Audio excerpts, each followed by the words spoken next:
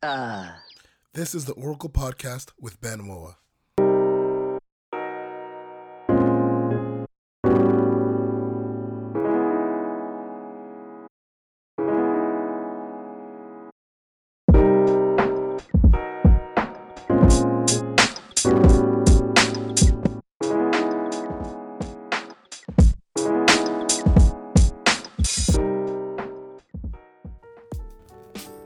All right, what's up, everyone? It's PB. Welcome back to another episode of The Oracle. Thanks so much for tuning in, everyone.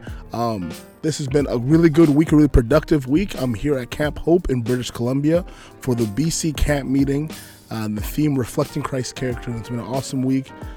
Been at the Wave. The Wave has been really amazing with Pastor Moses and the team leading out there.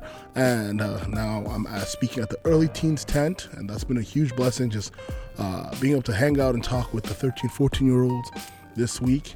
And it's just been an awesome week here at Camp Hope. Yeah, so lots and lots of content coming out very soon. I've had a lot of time and had a lot of time to focus on the podcast, getting interviews done. So now it's just putting on the intros and the outros and just explaining to you guys what's going on. So this episode that you guys are currently listening to, we have Ron Maitland. Ron is a mentor of mine, someone I look up to, and he's just a constant leader here in Lower Mainland, BC. And so I really look forward for you guys to listen to this interview and hear his story and how God has told him just to restore the place around him, restore the people around him. So stay tuned. I hope you're blessed by this episode. Ron Maitland. I guess I'm from here in Vancouver. I live in Surrey. I grew up in the Caribbean, the West Indies. I'm a teacher, a social entrepreneur, church leader, and husband and father. Wow. And so right now we're blessed. Those who are listening, Ron Maitland is in the house. You guys don't know. If you already don't know, if you know him already, this man is a living legend, and I'm blessed. His daughter Ellis is here. She's working on stuff close by. Love and so she's there to keep him accountable for the stories he's telling. Yeah. Uncle Ron, I just want to let's get started. So when I asked you like a theme that you found in your life, something that you've experienced and that you've come to understand what God's always trying to teach you to do, you told me about restoration. Yes. And restoring people around you, restoring concepts around you, bringing things back, because I think that's God's calling for humanity. Yes. To restore. Sure. But before you realize that, I think before we kind of get where God's taking us, sometimes we live a different life. Yes, definitely. So what was your walk with God like before all this? Well, I grew up in the church. My dad's a pastor, and just retired now, but I grew up in the church my entire life, and took a lot of things for granted, like so many, probably many of our listeners. Lived a life where, you get up, you go to church, you're in Christian schools. I did all that stuff. And a couple things happened. I started living, especially when I moved to Vancouver, I really started living a double life. I had one life that I lived as a teacher, and even in church, and then I would party on the weekends. And that started a whole second life for me where I looked one way on the stage and in front of people, and I was a completely different way off when it came to my party life, how I ran my relationships. I was single at the time, but I went from person to person to person, and I really was living my life for me. And I don't know how much detail you want me to get into, but I'm happy to do that. Yeah. So what did that look like? Because I think, not necessarily you don't have to go detail of things you did, but like kind of like the mentality behind it. Because as a chaplain, as a pastor, I work with young people, and they struggle with wanting to live like a double life, or they feel tempted to do things that maybe they weren't raised to do it, and sometimes they're wondering is it just that, is it good to just do what you're supposed to do without believing it, or is it better to just taste what the world's offering? What was your mentality? What was going on? I live my life, so much of my life for me. The question I asked myself, I remember we went on tour. I was at what's now Berman University, and we went on tour out there for how many weeks. And I just remember the biggest question I asked myself is, how many clubs can I get into? Like we stayed just a little bit close to the where the Louvre is and the Mona Lisa and stuff like that. I never got to see the Mona Lisa because I was too busy clubbing. Wow. We went to Germany. It was the year that the wall came down. I could have seen the wall. I was too busy clubbing. I was so busy focused on me. And the primary question I asked myself is, what makes me happy? What do I want? How do I live my life to accomplish my goals? And my goals at the time, in many ways, were just my own happiness. Big into house music at the time, and from Toronto originally. And so, where's the music at? That was a big thing. It was a big time into music, and that satisfied itself only for so long. And the whole life that came along with that, whether it was girls, whether it was just seeking attention. I very much was seeking attention. I had to have the right clothes, and the right name brands. I would only buy clothes that had name brands on the outside. If it didn't have it, I was just out to one of my roommates. I just flew back from New York last week, and my roommate in university is a broker on Wall Street, and we're just saying, remember when we wouldn't buy unless it said Versace or Hugo Boss or whatever, wow. And if it didn't say it on the outside, we wouldn't do it. People had to know what's up.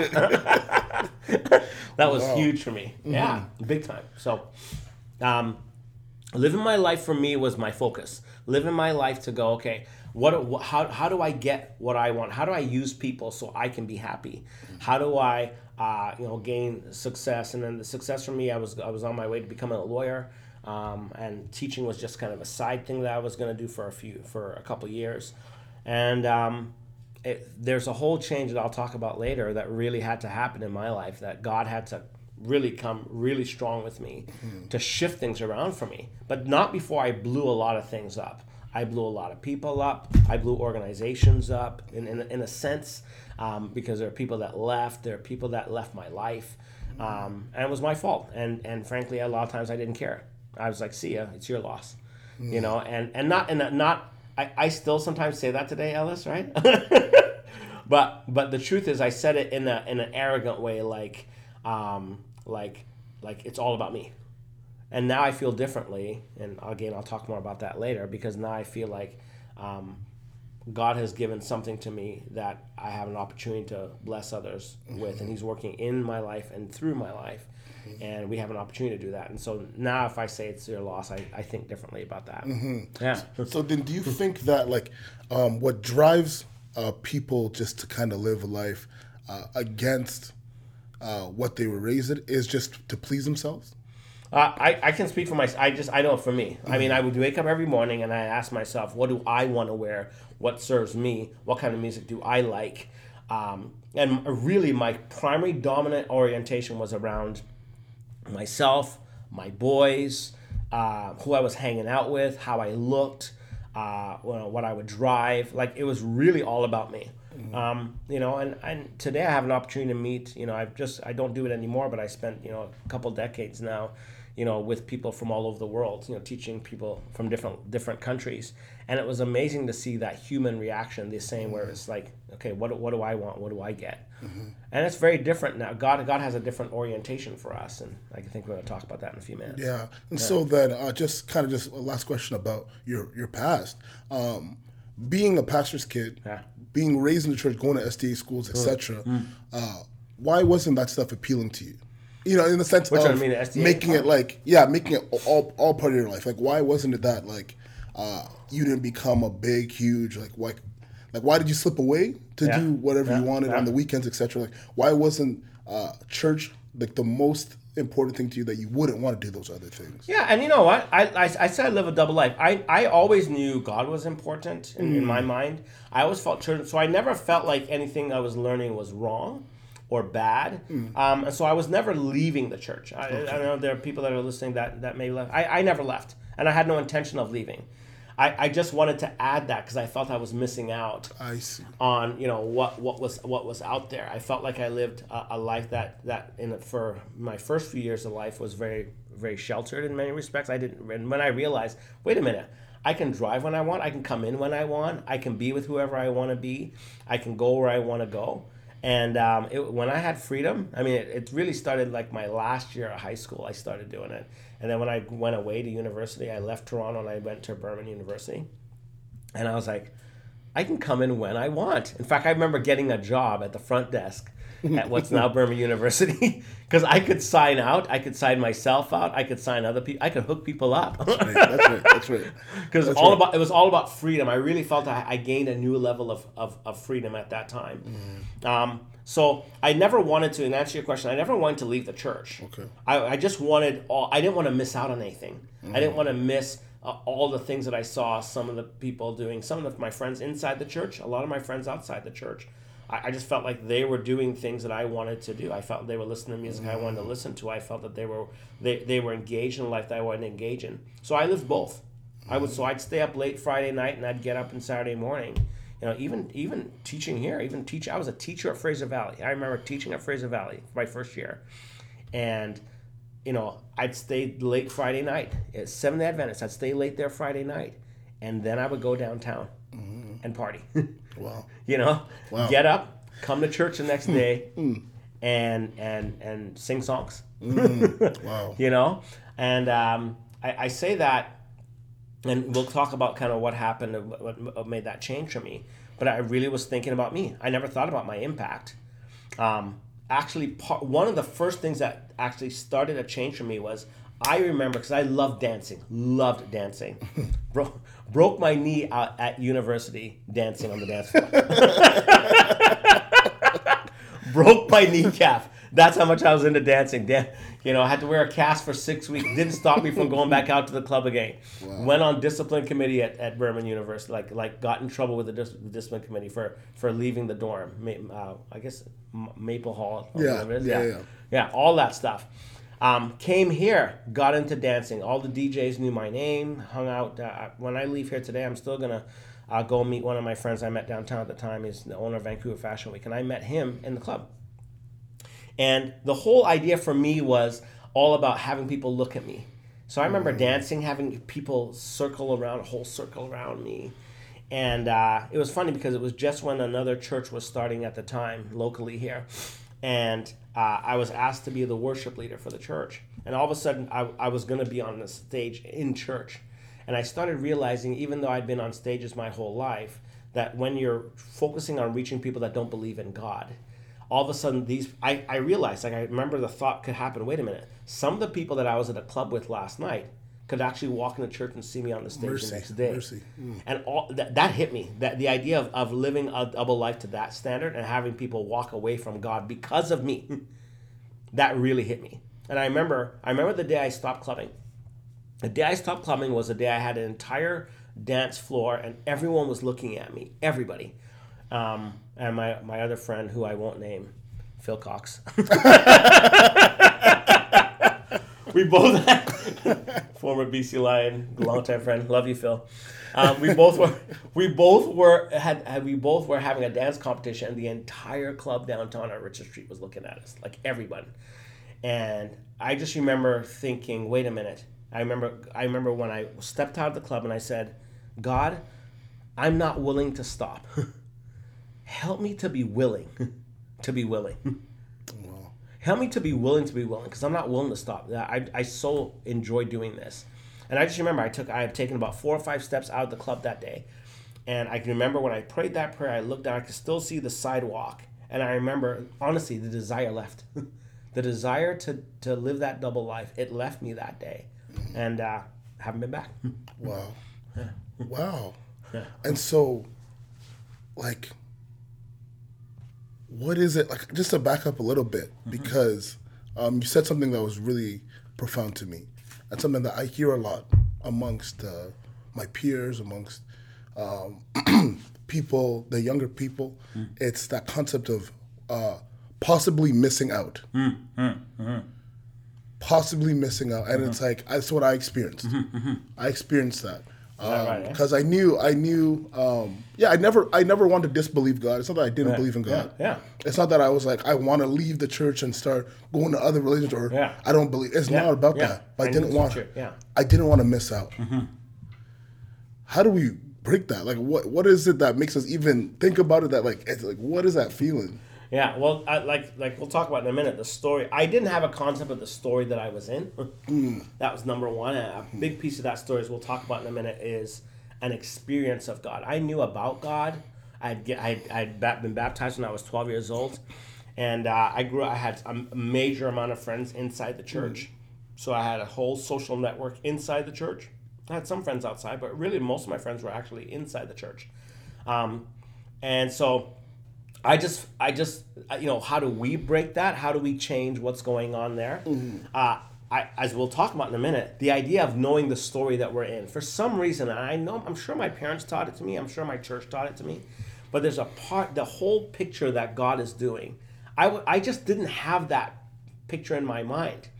And let alone a relationship, a conversational, ongoing experience of him, of his presence and power, such that it would transform me and help bring that change and that presence and power into the world, into every environment I'm in, which is what we're going to talk about. Yeah, so let's get into it. Tell me about this revelation and what God revealed to you that you were able to fully leave it behind. Yeah, well, again, there's multiple parts, and I don't know how much time you have. No, go ahead. The big thing was that day, and I told you the club it started because I became part of something bigger than me. I think that not to philosophize too much, but when you realize you're a part of a larger story or a bigger picture, whether that's the picture of God or whether that's the community that you're in, once you feel part of something big, you're part of a larger family. When you feel responsible for and to something beyond yourself, I think things change, and that was what was true for me. I started realizing, wait a minute, and especially when it came to that club thing, I don't want to embarrass or bring shame or disrespect on God and my church, which is so focused on reaching people that are lost, that are far from Him. I didn't want that, and that was enough to start making my ears turn and make me say, you know what, God, help me to change and stop being hypocritical. Help me to change and stop being the kind of person that's only focused on myself. Help me to represent you well. Once words like ambassador, representative, start hitting my life, I started realizing I need to represent well. I don't want people to walk away. I believe this is true. I think it's kind of always there. This relationship and this opportunity is always there. But people that don't know, they're going to walk away from this thing because all they see is me, and they're going to see me as a bad example. So I think when that happens, things change. And I remember taking a trip, and now fast forward now, I was part of this church for a long time, where we reached so many people that didn't believe, people that had no church background at all. And again, I didn't grow up around that. I grew up around church my entire life, and so there was a whole orientation on learning. How do you talk with friends that don't really know, for real? How do you listen well? What does that look like to actually engage your life?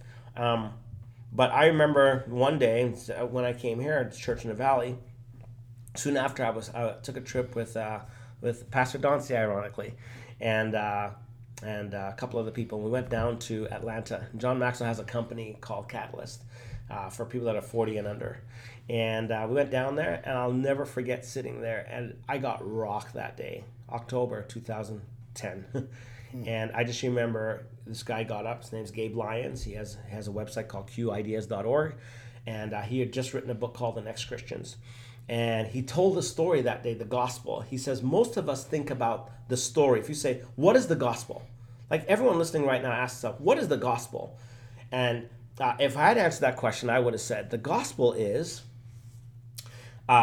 we sinned, and thank God Jesus came and died and rose again. And we get to join him in heaven, especially as Adventists. And we get to join him in that. We need to tell the people about the good news that they get to go to heaven with him. And that's it. That was my story. And I had chopped off the ends of a story. And I teach, I lead, I'm in business, I coach TEDx speakers sometimes, and we talk a lot about the power of the story. But I was living an incomplete story. I didn't realize the gospel is 4 words. Number 1, creation. In the beginning, God created the heavens and the earth, and he made shalom, perfect, whole, beautiful, lovely, pure. Word 2, fall. We sinned. We messed it up. Word 3, redemption. Jesus came as a loving king, died, and rose again. word for restoration. We have the opportunity to join the God of the universe in all things and making all things new. And not just joining God by the power of his Holy Spirit in helping to tell people about the good news. See, this is where I got off, because I was thinking we just got to spread the word. We just have to tell people that God loves them. It was a personal thing. As opposed to, wait a minute, God's calling you into an epic story. This story is huge. God is not just transforming people, he's transforming systems. There are 7 mountains of cultural influence, whether that's media, whether that's education, whether that's business, whether that's, there's so many ways in which culture shifts, and we get to join God in helping to shift education so it lines up. Your kingdom come, your will be done on earth as it is in heaven. What does life look like in God's kingdom? People are treated with love and wholeness and fairness, shalom. So the idea that we could join God, I was part of a bigger picture, man, that changed me. So what does it mean to change education? What does it mean to change business? What does it mean to shift the music industry? What does it mean to shift and be a part of the fashion industry in such a way that treat our people with dignity and respect and wholeness? What does it mean? Wait a minute, that's just bigger than me going to heaven. That's just bigger than me going to church on the right day. That's just bigger than me, and I love all of these things. So hear me.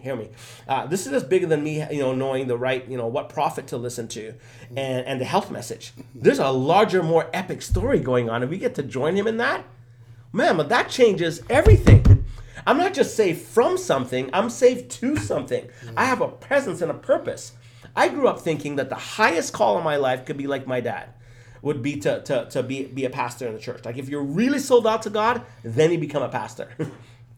Well, now I realize, wait a minute, we get to pastor in music. We get to pastor in business. We get to pastor in education, in law. We get to pastor in accounting. And we get to shift not just the atmosphere of the people there, but we get to join the God of the universe in shifting the whole industry, in shifting culture and making God famous. Wow. Yeah. Wow, that's powerful. Because I think sometimes we feel like we're missing out because we don't know what our purpose is. Yeah. We feel like we're missing out. We feel kind of, it becomes too routine because we don't know what we're driven to do. Yeah. Because if it's just going to heaven, I mean, as amazing as heaven is, as much as I look forward to heaven, people are just like, well, what's the point? That's right. But when you know that it's an active thing to follow Jesus. That's right. A daily thing to follow Jesus. That's right. Constantly it's not just for you, it's for everyone around you. That's right. So you're trying to bring them towards there. Mm-hmm. I see. Well, that's exactly right. And growing up Adventist with an amazing father, both my parents have their PhDs. Both my parents, my dad. I watch.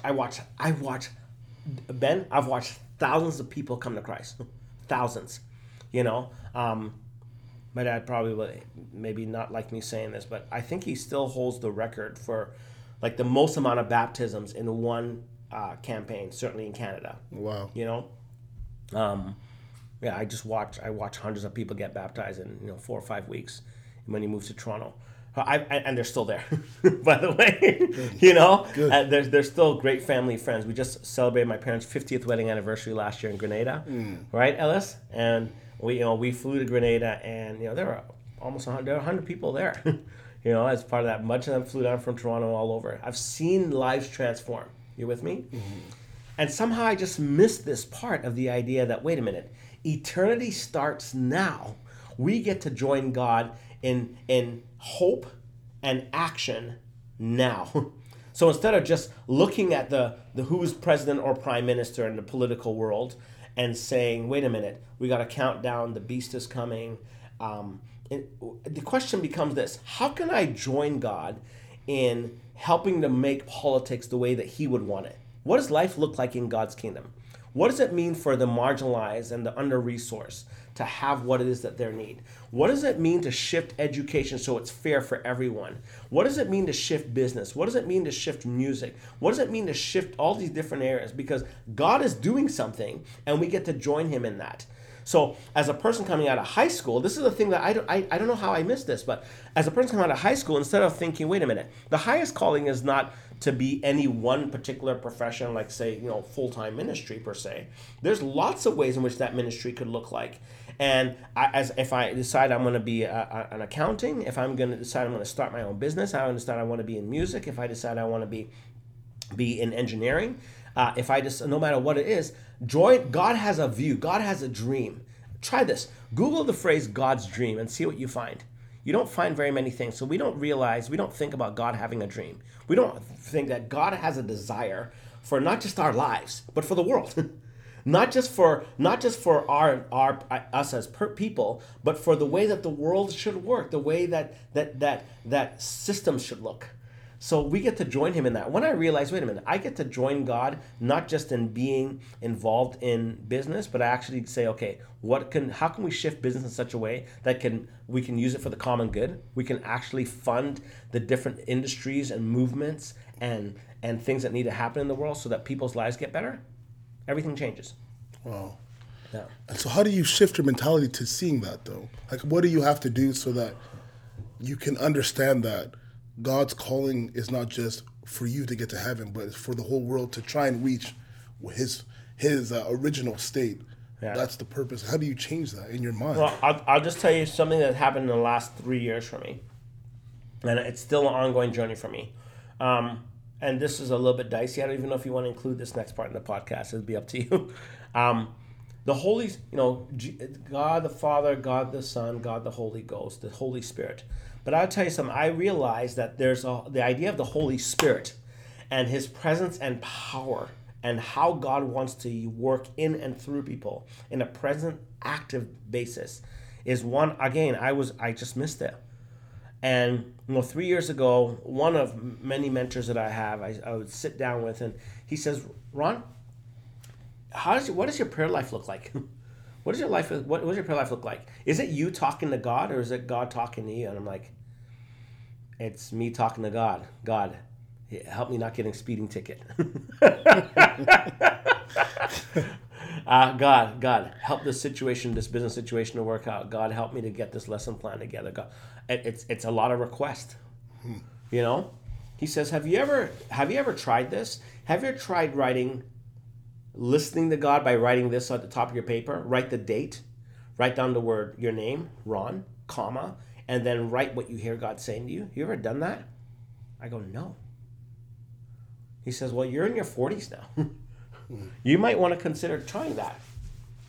And so, Ben, I kid you not, I started doing that, and everything started shifting for me in so many respects. This idea of actually not just a life about God, but actually listening to his voice on a daily basis, hearing him.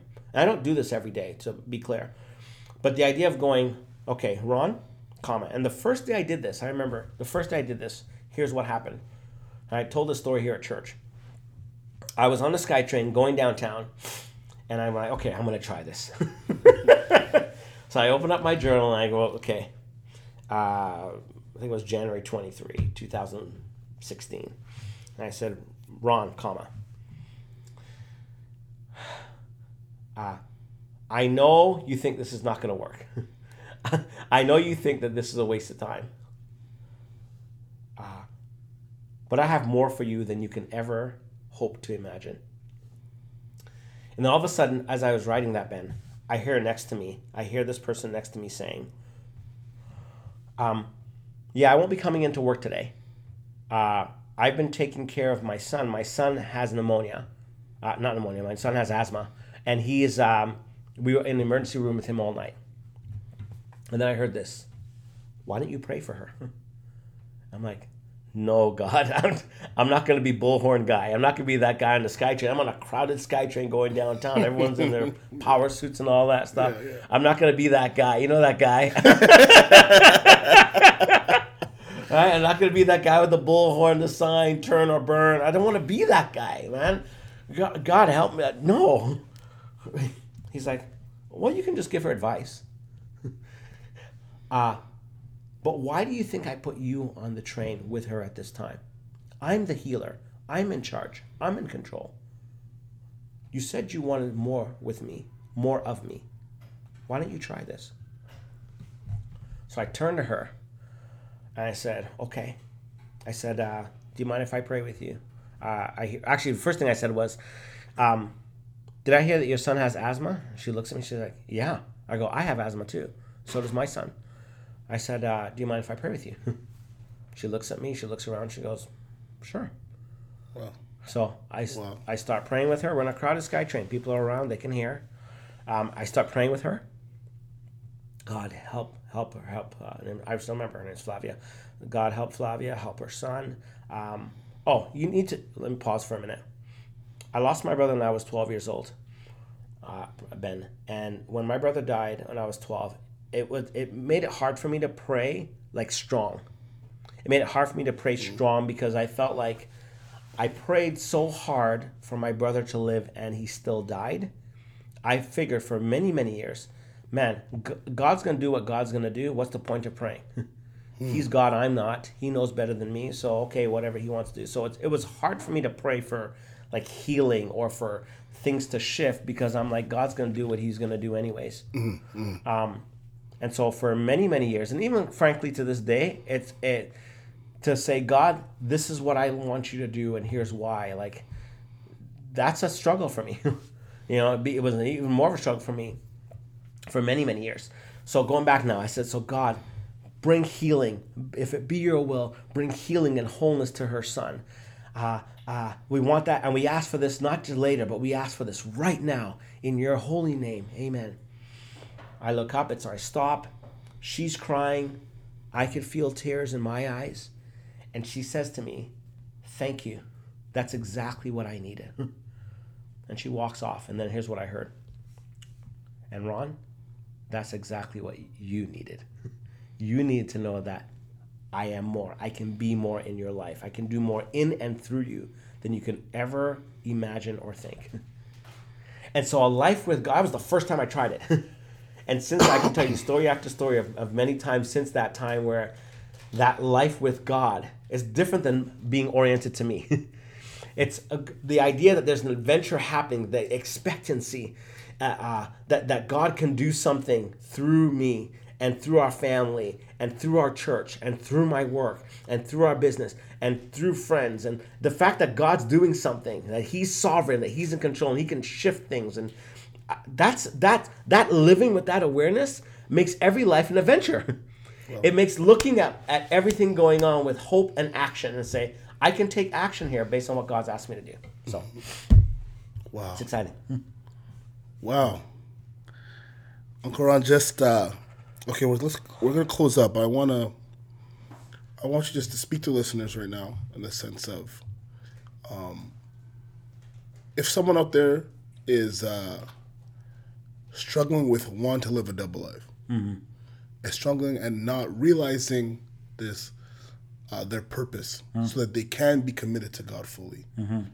What would you tell them? Well, just the last thing I just said. This idea of just whether it's taking out a journal, I don't know. Whether some people are not necessarily writers, so whether that's writing it down or just taking the time to walk in nature or whatever it is for the individual, and actually instead of doing the talking, starting to do what's called listening prayer. Where I actually say, okay, God, what do you want to say to me? Something that I've been doing recently is saying, God, what do you love about me? What do you love about me? Because I look in the mirror and I look at my figure. I think of my whether it's my bank account or I look at my leadership or I look at my job or my business or I look at my relationship. I look at so many things and I want them to be so much more. I'm excited about where they're at, but I want them to be so much more. And my tendency is to look at the negative or what's not there, what's going wrong or where I'm not. And to hear God say, I love you. You're my treasure child. There's nothing you can do to lose my love. I'm crazy about you. I sing over you in the night. To hear that and to live from that place makes all the difference in the world. So I would encourage people to just start doing listening prayer where they say, okay, God, what do you want to say to me? And write it down. It's amazing what would happen. You do that once, 2 times a week, every day, 3 times a month, whatever it is for somebody. That transformed my life in the last few years, and I know I could do it for other people too. All right, that's it for the episode of The Oracle. Thanks so much for tuning in and listening into Uncle Ron's story. And I hope you guys have been blessed. And remember that your story matters, your personal story, whatever you've gone through and how you've seen God is always important to take note of. All right, so we have more content, like I said before, coming out very, very soon. So keep paying attention to the Oracle page, keep being active, and stay blessed.